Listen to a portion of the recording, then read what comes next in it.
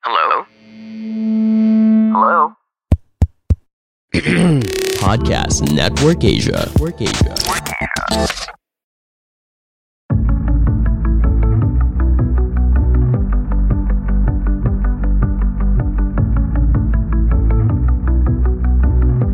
Welcome sa Grody Podcast. I'm Matthew and I'm your host in this podcast. Kasama ko yung dalawa kong mabuting kaibigan, si... Hi, I'm Bethel and I'm a counselor and a teacher. Hello, I'm Denmark. I host Just Press Play podcast and I'm a youth pastor and young professionals pastor. Yeah, what's up, Bethel and Denmark? So today, ang pag-uusapan natin is all about communication in conflict. Na-enjoy ko yung episode natin last time kasi pinag-usapan nga natin ano ba ang conflict, bakit ba nung nangyayari, at saka nagbigay tayo ng tips about what we can do in times of conflict. So guys, if you're listening to this episode and you haven't checked out that one, maybe after listening to this one, balikan mo yung episode namin before to para mapakinggan mo yung topic na yun tungkol sa conflict. Today, mag-focus tayo sa communication. And communication is such an important thing to know and think about kapag ka may conflict, di ba? Tama ba, Denmark? Siyempre, kasi hindi mo mariresolve yung conflict, no? If you will not, if you don't know how to communicate properly. Correct. Diba? Tama. So, forever kayo mag-aaway. At saka most of the time, kapag ka nag-uusap about conflict, pag may nag-share tungkol sa conflict, ganyan, ang parang nagiging bottom line always is, nag-usap na ba kayo? Diba? Paano kayo nag-usap? Ano nangyari? Tama. Diba? So, nag-usap pero hindi naman talaga nag-communicate. Yon. Nagsalita, nag-open lang yung mouth nila pero wala talagang na-achieve na na communication. No? Yeah, pero posible talaga, di ba? Posible talaga na you talk pero you were not able to communicate. Okay? Yeah. So, baka nangyari yan sa inyo, guys, no? And in this episode, we'll give you many things that could benefit you when conflict comes in your relationship. Sige, Denmark, umpisahan mo na. Okay, sige. So, yun nga, communicating during conflicts. And isa na sa dapat natin tandaan, yung talagang pinaka-important dito, that pag ganito yung situation, communication is more about who you are, kung sino ka, than what you say. Yeah. It's more about who you are, pagkatao mo, than yung lumalabas sa bibig mo, yung words na sinasabi mo. Kasi dito talaga, kahit ano na magaling mo magsalita, kung hindi naman nakikita yung truth or yung kung sino ka talaga, yung authenticity mo, wala ring sense, That's why hindi ka makakapag-communicate. So, let me share with you a few things, So, before we go further dyan, gusto ko mag-lay mo na ng principle na sa lahat ng communication na magaganap, conflict man yan or hindi, pero most especially gamit na gamit to pag conflict, maganda na meron kang tatlong principle na keep in mind, Keep in mind mo lang habang nakikipag-usap ka in the middle of the argument, nag-aaway kayo, Dapat ito yung tatlong na nasa isip mo. One is while you're communicating, either through conflict or through anything else, first, you need to have accuracy. And when you say accuracy, ano ba talaga pinagdidiskusyonan nyo? Hindi katulad na sinabi ni Bethel sa last episode na kung saan ka humuhugot, Hindi, ano ba talaga? Pinpoint what you're talking about, what the argument is about or the conflict is about. Number 2, truthfulness. Communicate what is really happening dun sa nangyayari. Minsan kasi iniiba natin yan Di ba? Totoo. Kahit yung konting one word na nadagdag, malaki na yung ibig sabihin nun. Yeah. In fact, even sa phrasing, Yes. di ba, Bethel? Anong dadagdag yun? Yes. Di ba? Totoo yun, di ba? And, Yung example natin yata doon is yung lagi ka namang ganyan di ba? Oo, yeah. Right. Meron generally yung word na terms. lagi. Parang, ngayon lang, ano ba talaga Correct. pinag-uusapan natin? So, accuracy, truthfulness. Yung pangatlo na principle while you're communicating is honesty. Ito yung kung ano talaga yung nararamdaman mo, sabihin mo. Right. Wag mong paikot-ikutin kung ano talaga yung na-feel mo. So, at saka wag i-water down. wag mo i-water down. Kasi yung iba, parang galit sila pero they say na, hindi, okay lang naman sa akin eh. Or, that's not being honest, no? Right. Sa akin, okay ka naman pala, ba't ka galit? Di ba? Para gano'n, no? So, you're being pa natin honest. pag-uusapan to. So, whatever communication you are gonna be in, yan tatlo na yan, accuracy, truthfulness, and honesty. No? So, that's how you're gonna be, yan yung mindset going into a communication, either conflict or regular lang, no? So, paano nga ba kapag nandito na tayo sa conflict? How does that make you a good communicator? Kasi pag conflict, I remember our last episode, monster yung kausap mo or either ikaw yung monster ng kausap sa'yo. Yeah. No? So hindi na kayo nag-rar. So, what are the characteristics na yung rar mo ay maging good na words, no, or good communicator? How do you be a good communicator? So before that, gusto ko lang i-remind throughout all this, Proverbs 15:1 reminds us, a soft answer will always turn away wrath. No? Right. So harsh words will always stir up anger. So some of the things that you have to keep in mind. Isa pa is Ephesians 4:15. Speak the truth in love. So yung concept ng love, hindi mo pa rin maalis yan, no? So key yan, truth at saka love to be a good communicator. Okay, so ito na. No, how do you become a good communicator during conflicts? Let's focus a little on conflicts or arguments, no? Kasi yun yung pinagtatalo na natin. But again, it can be applied sa iba. So, again, I'm gonna start with a verb, no? Kasi you have to do it. So, act with sensitivity. No? Right. Kapag yun yung una, you wanna be a good communicator, act with sensitivity. What does it mean? You manage your emotions, how you manage your emotions and yung emotions ng iba, na kinokontrol mo yung non-violent communications na ginagawa mo or miski yung mga non-verbal na sinasabi mo. No, you're trying not to cause a negative state of anger or fear dun sa kausap mo. Kasi pag nakikita nila yun sa itsura mo, sa tone ng boses mo, nagtutwist yung conversation nyo, di ba? Pati siya, ba't nagagalit ka na? Nag-usap lang tayo, di ba? So you be sensitive, no? Alam ko may iba emotional sa atin, pero keep in mind, you have to be sensitive. Whatever you're throwing out there, na-absorb yan nung kausap mo, and slowly na-turn yan into that type of conversation, no? And we don't like that. So be sensitive. Ito ba sinasabi ko, ginagawa ko, even yung mukha mo na nakaganon, kahit wala namang sinabi masama, no? Kahit yung non-verbal na ganyan, you throw it that way, no? So be sensitive. Saka I think being sensitive also is accepting na posibleng yung conflict na nangyayari is because meron pang mas malaking pinagdadaanan yung ka-conflict mo. Isa pa yun, no? Na hindi niya nabanggit while you are in this conflict. Yung kunyari, bago, 5 minutes before, an hour before your conflict, right? Yeah. So what do? You regularly check on others on how they are feeling, no? And, okay ka lang ba? Am I offending you? Ganyan. And if you do, apologize immediately. Yeah. No? So, no, that's not what I meant. No, I'm sorry, but if that's how you made it feel, so, basta be sensitive. Right. Yun yung isa, to be a good community, para magkaintindihan kayo. This works both ways, ha? Kung kayong dalawa nag-uusap. Pangalawa, act with curiosity. Meaning, you must understand that your views are not the only truth doon sa usapan nyo. Kasi minsan, pag ikaw nagsasalita kung ano, yung sinabi mo, yun ang punot dulong katotohanan at wala nang iba. At wala nang babago nun, no?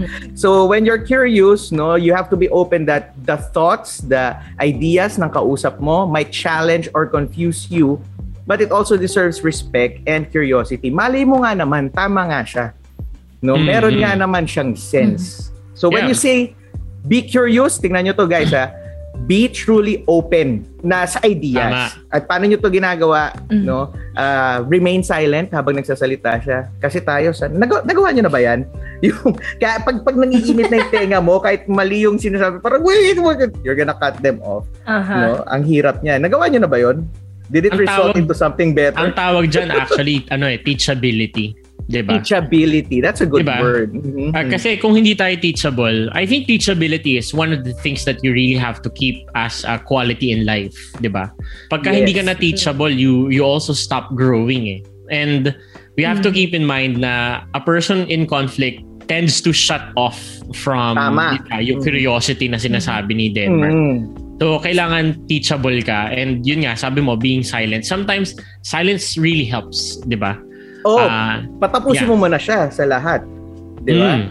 So, besides being silent, you let that other person speak. Let's not dominate the conversation, no? Ask questions kung ito nga ba ibig mong sabihin, ito nga ba yung tama ba yung pagkaintindi ko? Kasi maganda yun, no? Na ina-appreciate mo yung point of view niya. So, imbis na magalit siya sa'yo, nadi-diffuse yun, parang, ay, pinapahinggan niya pala ako. So, sige. No? So, be curious. Act sensitive, act curious. Number 3, act with openness.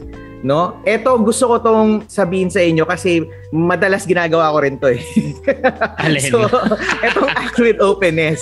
So, ano ibig sabihin nito, no? Make a commitment to share information as much as possible. Hindi naman TMI na too much information. What do I mean?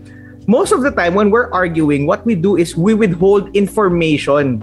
No, yung kailangan niyang malaman, hindi mo muna sasabihin kasi parang hinuhuli mo siya or gusto mo siyang i-trap. Right. No, ganun yung gusto mong gawin. You keep quiet for your own advantage. Ba't ka tao, Bethel? May sasabihin ka ba?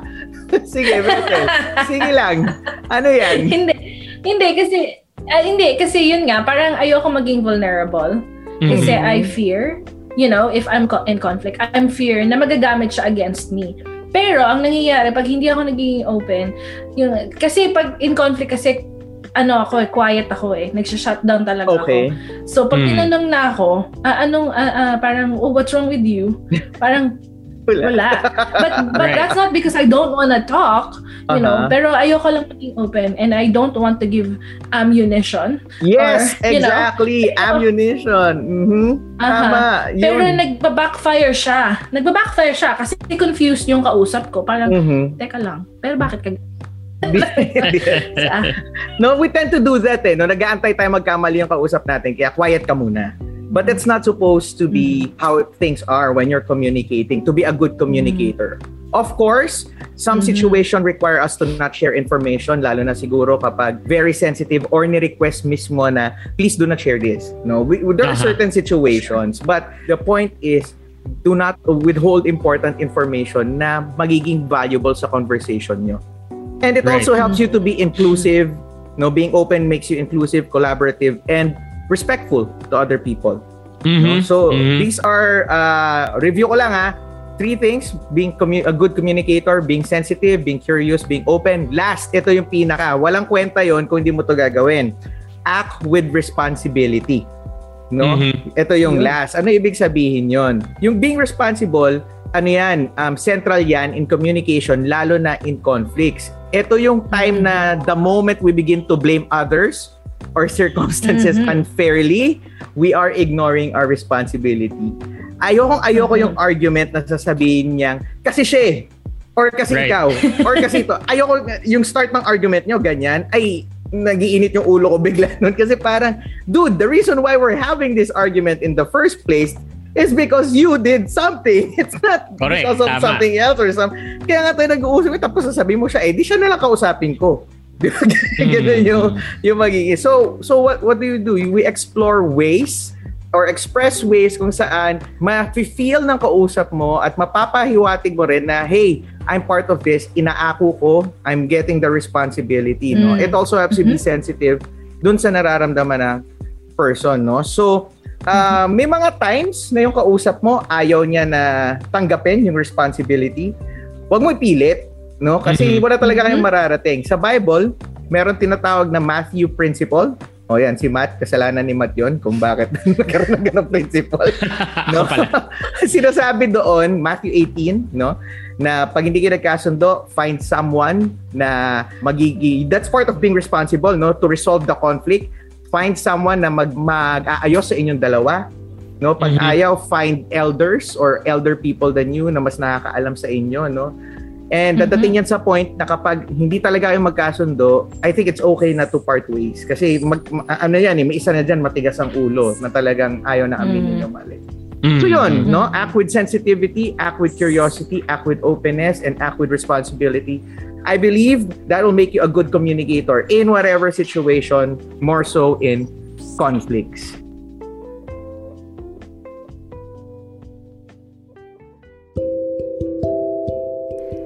Hey, it's Julianne, also known as Yen. You might know me from TikTok, where I post content about wisdom, wellness, and stories to inspire. Join me in my podcast at Journey with Julianne for even more content on how both you and I can nourish our mind, body, and spirit on this journey called life. I look forward to growing with you. Listen to Journey with Julianne whenever you listen to your podcast. Check me out after listening to this one. Ikaw, Matt, anong madadagdag mo dyan? Alam mo, lahat yan talaga, normally, I wanna say na lahat ng sinabi mo dapat i-normalize natin. Ganyan, yes. Pagdating sa communication. Kasi the point is really, communication sometimes, we lose sight of who we are when we communicate in a conflict. Ganyan.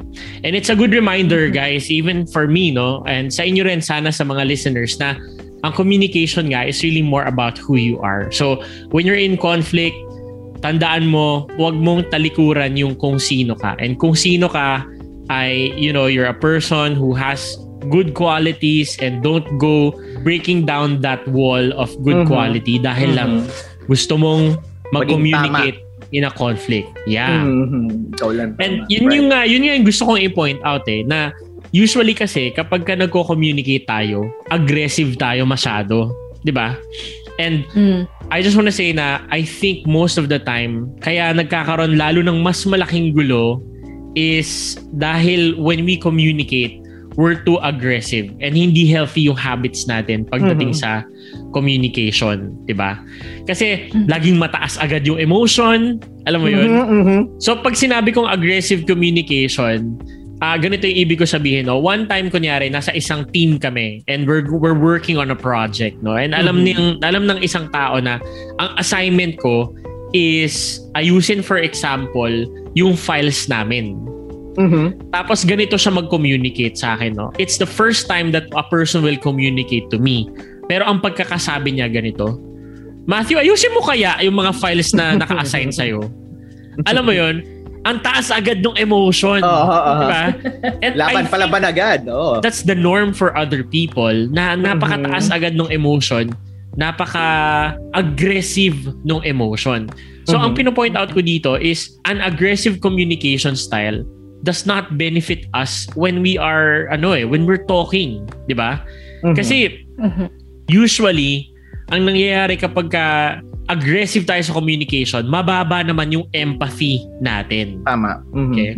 And I think yun yung isa sa mga underlying principle na pinag-uusapan ni Piden kanina. You have to bring empathy whenever you're in a conflict. Ganyan. So, kailangan ma-identify natin kung kailan ba tayo aggressive at saka kailan ba tayo healthy in communication. So, I want to just give parang siguro some observations that I noticed. Usually, ang aggressive communication ay nangyayari kapag wala tayong regard dun sa needs, rights, at saka feelings ng iba. Diba? Kunyari, nag-aaway tayo, Bethel, no? Kapag ka-aggressive ako, hindi ko nakikita yung needs mo. Hindi ko nakikita rin yung karapatan mo. Diba? Hindi ko rin nakikita yung feelings mo. Kasi kapag aggressive, laging ganito yung mga sinasabi, no? Kasalanan mo to. Ganyan, no? Yung sinasabi ni Denmark kanina na, siya kasi. That's blaming. And that's actually an aggressive type of communication, di ba? Okay, tsaka yung mga, wala akong pakialam sa anong gusto mo sabihin. Basta passive umayos ka. Oo, di ba? So it shuts off yung aggressive communication. Just, it brings us to a point where we only see ourselves and we don't see the other person. Okay? At saka yung isa pang ganito, no, nakikita ko rin to sa social media. Hindi naman ako nag-a-agree sa'yo, so wala akong pakialam sa opinion mo. Mga ganyan. Grabe, loaded na loaded, di ba? Parang ang sakit, di ba? ang sakit na marinig yung ganitong emotion. And it's normal for people to default to an aggressive type of communication when we are conflicting. And sobrang negative nun kasi magdadala siya ng stress sa relationship. Okay? Instead of becoming reconciled, kapag ka-aggressive tayong mag-communicate, tumataas lang yung stress level, no? Bumababa lang yung happiness sa relationship. At saka, sa tingin ko, hindi nangyayari yung gusto talaga nating mangyari, which is maging okay kayong dalawa nung tao na ka-conflict mo. Diba? Yes. So, ang ano dito, ang value dito is wag kang agad magiging aggressive and you take note of an aggressive stance rather than you take note of an aggressive stance that's happening with you. Kasi baka mamaya, aggressive ka na. Dahil kung aggressive ka, hindi okay yon. Ang dapat na mangyari, instead of being aggressive, is being assertive. Okay? Sabihin natin yun, guys. Kung nakikinig ka sa amin, kahit nasan ka, medyo weird to, pero sabihin mo, assertive. Okay? Assertive. Right? Yung assertiveness is an expression of your own needs and rights, pero nire-respeto mo pa rin yung needs and rights ng ibang tao. At saka ito yung pinaka-importante, you maintain their dignity. Yan. Kasi sa aggressive communication, no, ang nawawala dito yung needs niya, yung rights niya, at saka hindi mo na nire-respeto yung dignidad ng kausap mo pag may conflict kayo. Pero sa assertiveness, ikikeep mo lahat yun. Okay? Pagka-assertive ka at hindi ka aggressive, ang mangyayari, mas magiging healthy yung relationship. So ito, compare and contrast lang. Mabilis lang to. Ang aggressive communication will try to dominate other people.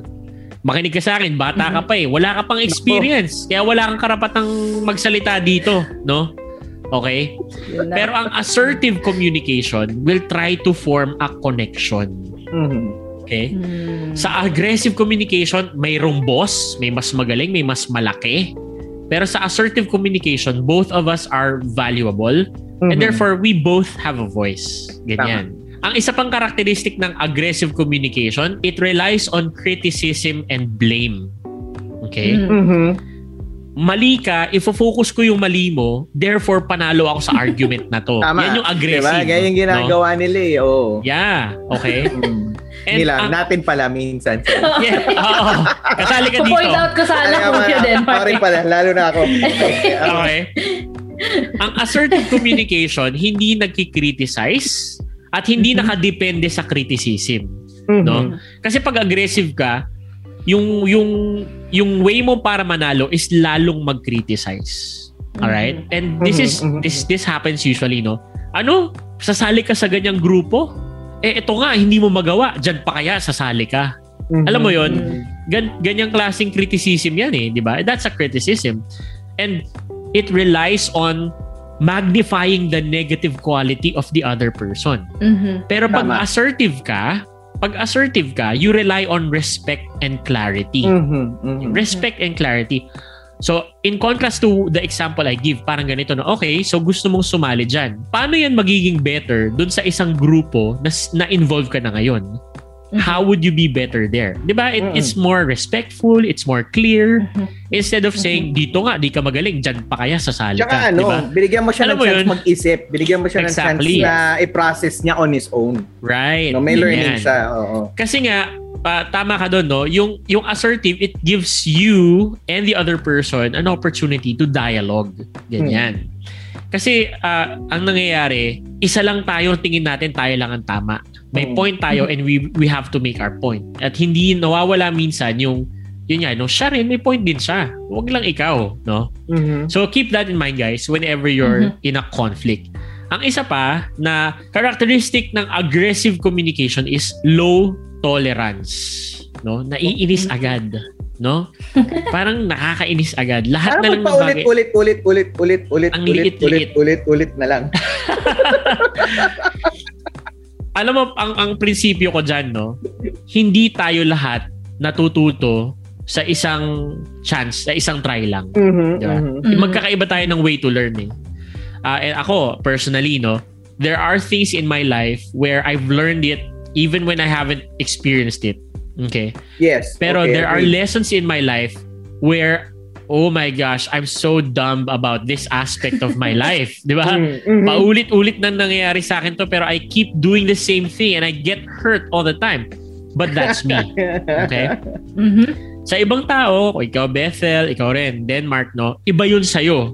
Pero sa akin, iba. So, kung paulit-ulit yung isang tao sa isang nagagawa niya palagi na nakaka-frustrate sa'yo, yun yung journey niya eh. Di ba? And to that point, Matt, for the most part, impatient tayo sa mga ibang tao na yung struggle nila, hindi natin struggle. Right. Tama. Yun eh. Kasi hindi natin nararamdaman, hindi natin naiintindihan yung pinagdadaanan nila. Exactly. So for example, yung isang tao, clumsy siya, no? Ikaw hindi. Diba? Right. So naiinis ka sa kanya kasi, bakit ba? Bakit ka ba clumsy? Tingnan mo ako, hindi naman ako clumsy. Parang kasalanan niya. Hindi naman siya ganun. Yeah. Oo. So, yung napapansin ko, yung irritated ako sa taong very different from me. Yun talaga napansin ko. So low tolerance sa mga iba ang struggle. Totoo. Ito guys, no, pag napapansin mo na low tolerance ka sa isang tao, that could be a sign that you are aggressive instead of assertive. Okay? Okay. So you have to take note of that. Huwag kang aggressive, maging assertive ka. And ang kagandahan, no, dito sa assertive communication, it's not inborn. You can develop it. Okay? So, baka inisip mo, hindi, ganito ako pinanganak eh. Aggressive talaga ako eh. Alam mo yun? Scary mo. Personality ko to eh. Malakas Scary talaga ka boses. pa ganon. Scary. No. Kung personality lang din ang pagbabasihan, no, I would say I could be a default aggressive communicator. No, I'm a very strong work-focused, task-focused person. And I have to admit, I went through a whole lot of conflict before I realized I'm an aggressive communicator. No, I tend to generalize, I tend to dominate, I tend to shut off people. Alam mo yun? Ang aggressive communicator kasi magsasalita pero walang opportunity na makipag-usap dun sa kabila. Walang opportunity magsalita yung kabilang party. And ganun ako. Pero, buti na lang. Dahil siguro sa mga tao na rin na nag-take ng time sa akin. Ganyan. Mga assertive communicators na nagbigay ng panahon, nagkumalma, nag-self-control ng sarili nila sa akin. Na-develop ko yung awareness na meron akong unhealthy communication patterns at unti-unti ko, hindi ako magaling talaga, hindi naman ako perfecto, pero unti-unti kong nabago yung kung paano ako nagko-communicate ngayon, no? It took time, but it's better late than never. Tama nga, di ba? Absolutely. So kung ano man ang age mo, feeling mo, okay na ito, sa science ka pa, magsa-science ka pa, no? Na-form na kasi yung brain ko kaya hindi na to mababago. It's never too late to develop and really make your communication habit better. So, you benefit from this episode. Punta tayo dito sa tips natin. Bethel will have good tips for us on how you could develop an assertive communication style. Okay? Sige, Bethel. Ang ganda ng foundation na nilay down ni Kuya Denmark and Matthew, no? And for the most part, itong sasabihin ko is more of an outline. And it speaks for itself, really. So, kahit ano man ang reaction mo sa conflict, kasi usually dalawa yan Either takbo ka, tago, you isolate yourself from that person para hindi mo siya kakausapin, or straight ahead. Let's vault in. Let's talk about it now and not a minute later. So kahit ano man ang iyong reaction sa conflict, I would always say na maganda na have patience with yourself and with the other person. What does this look like? So step away from the situation. Kunyari, kami ni Matthew nag-uusap. I will say, pag nafe-feel ko na nagagalit na ako, nandiyan yung anger. Sabi ko, bro, wait lang ha. Pwede usap na lang tayo bukas kasi nagagalit na ako Exactly. And especially alam ko na yung tendency ko, 'di ba? Matthew and Kuya Denmark, I think you can relate to this na andun yung tendency na masabi ko yung hindi ko Hindi mo na mababawi. Exactly. Yeah. Hindi mo na mabawiin. Yeah. Yes, and yun na nga yung problema. Hindi ko na mababawi. So, merong wisdom, no, if you step away from the situation, do not communicate when you are still angry.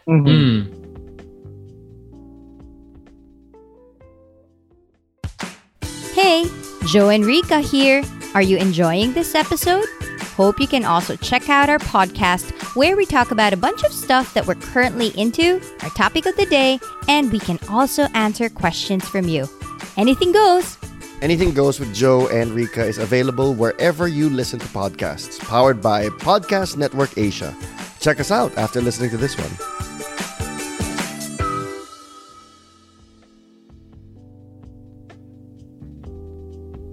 Bago ko mag-continue, no, I think kasi ako, I'm the total opposite. That's what my wife will always tell me. She needs time to step away. Ako, I need to resolve it now. And kanina yung pinag-uusapan natin, you need to have, parehong dapat good communicator. Kaya sinabi niya na sa'yo, honest na siya, truthful na siya, accurate na siya sa nangyayari.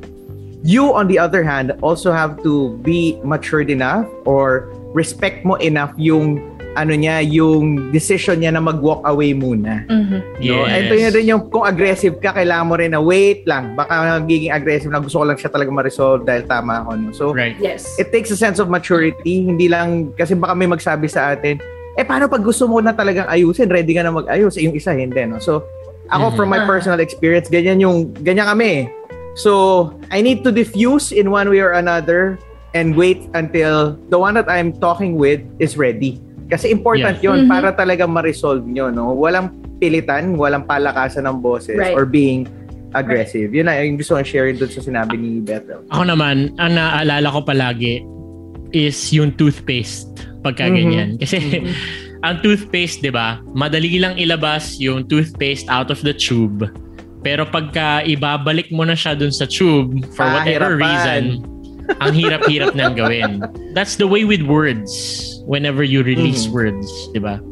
If you release words when you're angry, gaya ng sabi mo, Bethel, marami kang masasabi na hindi mo naman talaga gustong sabihin or hindi naman yun talaga yung message na gusto mong ipadala dun sa tao. So, toothpaste. Pagka na-release mo na yung toothpaste ng angry words or harsh words mo, hindi mo na siya agad mababawi. So, you really have to, I really like that tip, step away. Yeah. Yes, and again, I repeat, it doesn't matter, no, kung ikaw ba yung okay, let's go, let's talk about this, or if you really wanna take time, just really step away. And next, so pag ready na, kailangan sabihin mo dun sa tao, okay, are you ready? I-prepare mo siya. Right. And yun, dun papasok yung sensitivity. Oo, parang ang maganda dito may schedule, you know, na parang okay, mag-uusap tayo pagkatapos ng work. Kain ka muna, kain din muna. Yung pa naman yan. Natatense ka yung ganyan no? May pag-uusapan tayo pag uwi ko. Ngayon na! Yes. Pero some people will think that way na hindi mas okay yung ngayon na impromptu na lang. No? Pero ang iniiwasan kasi natin dito is yung emotions na walang big kiss. What's the word? I mean, you don't want your emotions that are not checked. Yon. Tama. So you want to place your emotions in check. And in order for you to place your emotions in check, you have to place yourself in a very good situation where you can do that. Pagka hindi mo sinet up to, pag di mo sinet up yung sarili mo sa schedule, gaya ng sinasabi ni Bethel na, sige, pag-usapan natin mamaya after lunch. Or, sige, bukas, bago tayo pumuntang office, mag-breakfast tayo together. Let's talk about it. Yun yung check na nilalagay mo sa emotion mo. Akala nung iba schedule lang kasi. No? Akala nung iba schedule lang. Pero hindi, guys. Nilalagyan natin yung sarili natin sa sitwasyon na mas guarded tayo dun sa mga emotion na maaaring mag-flare at makasakit dun sa kabilang person. Yeah. And exactly. And if may schedule ka, you can also pick the place. Very important yan. Natry ko nang ambience ba? Natry ko na mag-away. Pinaka-ayokong place na mag-away is when someone's driving. Yan. Right. Not only very dangerous, you know, high emotions, tapos yung tao will feel trapped. Nowhere to go. Right? So, it's important yung place, kunyari nasa bahay kayo, nandiyan yung anak nyo, o kaya nandiyan yung mga kamag-anak, yung friends, wag sa harap nila. Tama, you know, ilugar mo. Ito lang yun, ilugar mo. And when you schedule it, diba, nandun na din, you can pick the place. And then, kung may schedule, next din, ito, I learned this dahil I'm a verbal processor. Ibig sabihin nun, habang nagsasalita ako, nag-iisip ako. Ibig sabihin nun, yung sinasabi ko, hindi napag-isipan. Correct. So, very dangerous sa akin to. So, ang ginagawa ko is sinusulat ko talaga siya. May outline ako. Wow. May outline ako.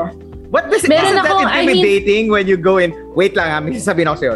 Oy, pero ako, I would appreciate that. Alam mo, I would appreciate that. Na may differences, kasi, right? Lalo na kung yung tao na yon, sasabihin niya muna sa'yo kung bakit niya sinulat. That's better. Fine, I'll accept that too. Kasi ganito, no? Parang all of us really, we're all different, di ba? Merong iba na nakaka-intimidate yung outline. Pero kung ganito kang klaseng tao, kasi ganito yan eh, it's either you have a notebook with you na may outline, or magsalita ka na magsalita hanggang sa hindi ka na maging sensitive at masaktan mo na yung ka-conflict mo na binavalue mo naman. Pili ka. Exactly. Weird na may notebook ka? Hindi. Pero maganda yung sinabi mo, no? Wait, may sasabihin ako sa'yo, ilalabas ko lang yung notes ko. Nag-notes ako, hindi para ilista yung mamali mo, kung hindi. Exactly. Kasi hindi ko alam kung paano siya sabihin ng maayos. Now, if someone comes at me that way, okay, fine. I'm okay with that. Yes. So, na bigla kang listahan eh.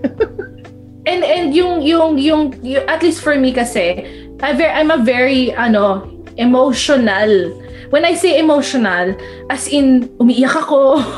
I cry at everything. Pero kung nandun yung list, and it really is for me. Kasi what I do is I review. Sasabihin ko, this is actually not a good point. Alam mo yun, parang ma-review ko yung outline ko. Parang hindi pa pala siya helpful. And pwede ko siyang i-edit. Right? At the moment. On the spot, right. Hindi. Kasi pagka hindi ko siya sinulat, parang, kasi nag-overdrive na yung utak ko eh. Andun na yung conflict eh. So, nandyan. So, ang nangyayari, andun na mismo yung words. Sasabihin ko, babasahin ko na lang. Yes.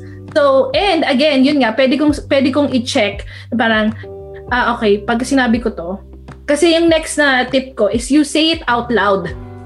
Pag binasa ko, ano kayang dating nito? Diba sensitive, no? Doon yung point na sensitive. Pag sinabi ko to, o kaya i-record ko yung sarili ko, anong itsura ko? Ano yung, lalo na pag lalo na pag nagsastruggle ka sa facial expressions mo. Parang, lagi kang nakakunot, ganyan. Kasi ako parang, mataray ako eh. Alam mo yun, pag kasi ganito ko yun. Exactly. Yeah. Pagka napapractice ko na siya, kuya, as in, sinasabi ko to kasi... Wait, I'm practicing. High emotion ako eh. High emotion ako pagdating sa conflict. Intense. Yun yung word na hinahanap ko. I'm very intense. Pero pagka may binabasa ako, at least I can kind of calm myself down. Right. And then, I start usually with...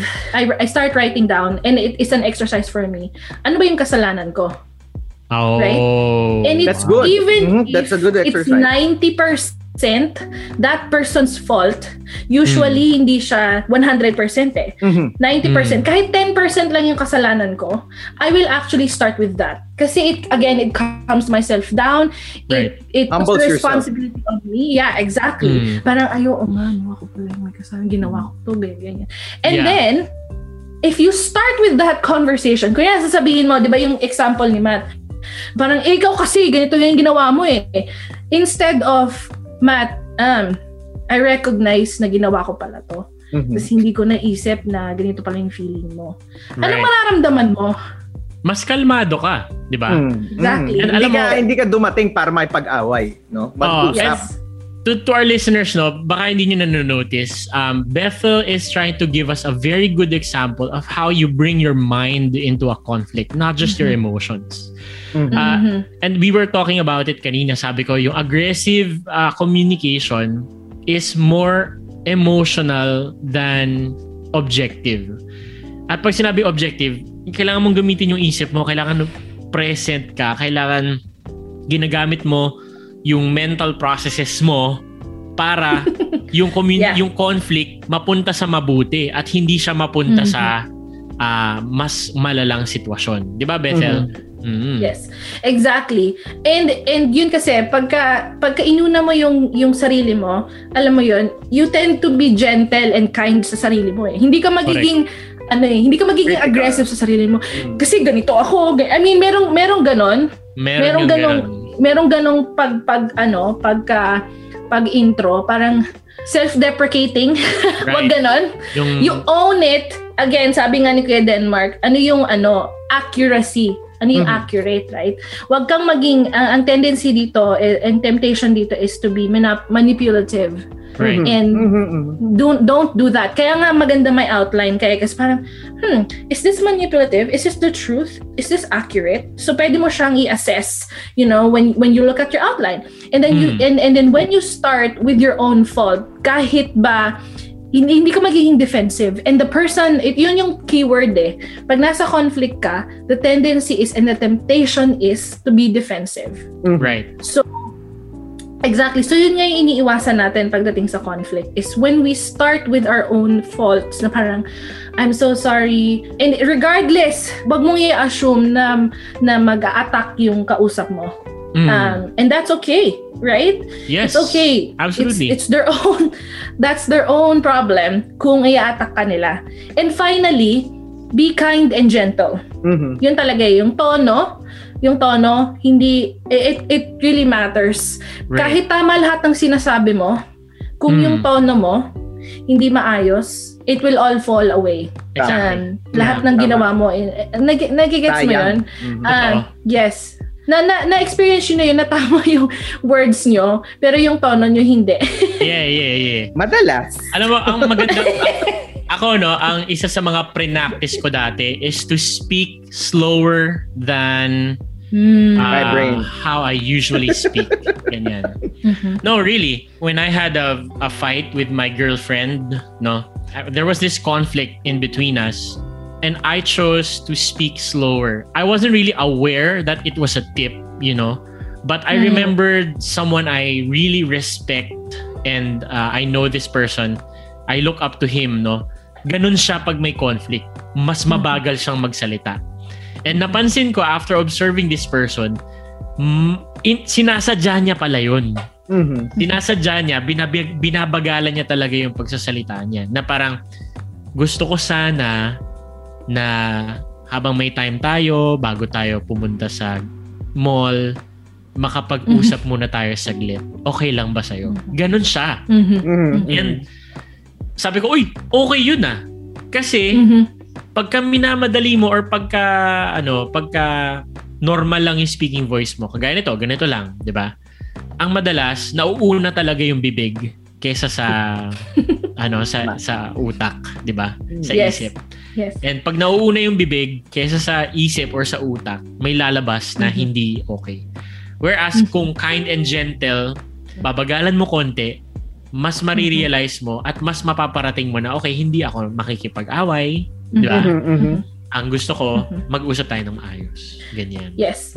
Kind of make sure na hindi siya nagagamit in a wrong sense, Kasi meron yung tao na pag galit sila, bumababa yung boses nila.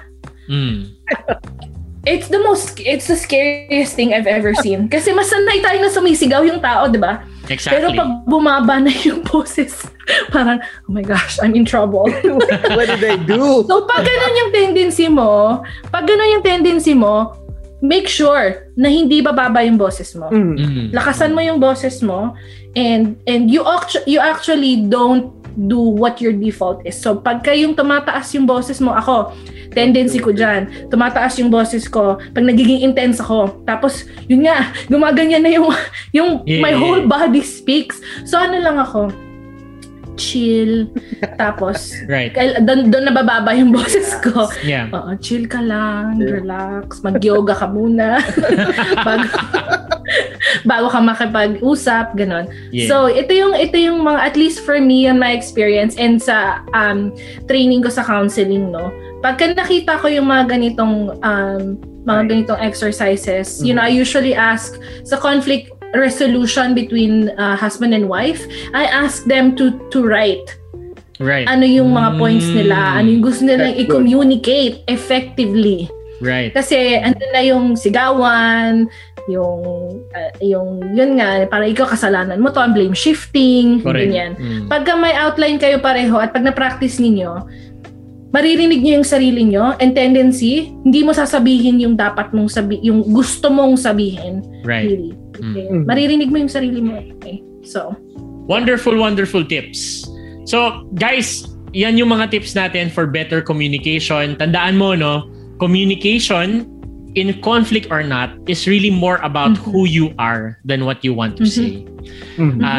Kahit na merong conflict, kahit gaano pa katindi yung away, don't lose your good characteristics. Wag mo iwawala yung mga yan. You bring them into the conflict dahil yung good characteristics mo ay magbibuild ng good bridge of communication between you and the other person that you have a conflict with. Kahit sino pa siya, tandaan mo, wag kang magiging aggressive, okay? You have to respect their needs, respect their rights, and respect their dignity. Okay? Hindi porke pareho kayo na magkaiba kayo ng estado sa buhay, pwede mo na siyang apak-apakan. Tama. Hindi porke hindi mo feel yung vibe niya or yung itsura niya, pwede mo na siyang disrespect. Hindi ganoon. Don't be aggressive, but rather be an assertive communicator. And take note of the tips that Bethel gave us this morning. Yung mga bagay na yan, parang, ay, bakit ba isusulat pa? Bakit ba pag-iisipan pa? Bakit ba isi-schedule pa? Lahat yon ay galing doon sa value natin for the other person. Kung mahal mo talaga, if you value peace, if you value good relationships, no matter what, kung ayaw mo ng judgment, ng prejudice, ayaw mo ng discrimination, you have to practice these things because, you know, if you practice it, then it will become natural to you. So, sana meron kang na-pick up dyan sa mga tips na yan. At kung may tip ka, i-comment mo din dito sa episode na to yung tips mo for good communication. Okay?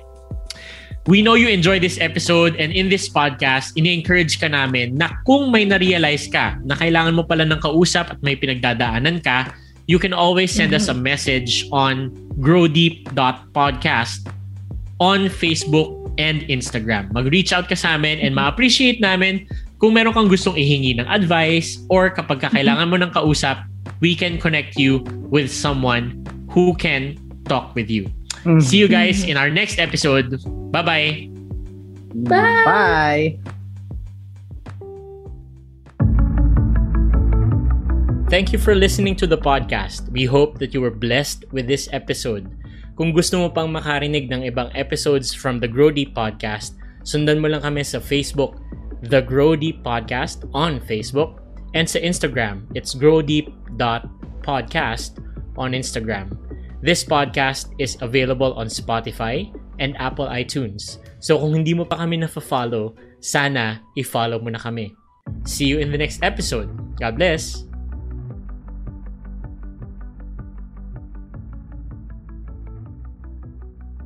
The views and opinions expressed by the podcast creators, hosts, and guests do not necessarily reflect the official policy and position of Podcast Network Asia. Any content provided by the people on the podcast are of their own opinion and are not intended to malign any religion, ethnic group, club, organization, company, individual, or anyone or anything.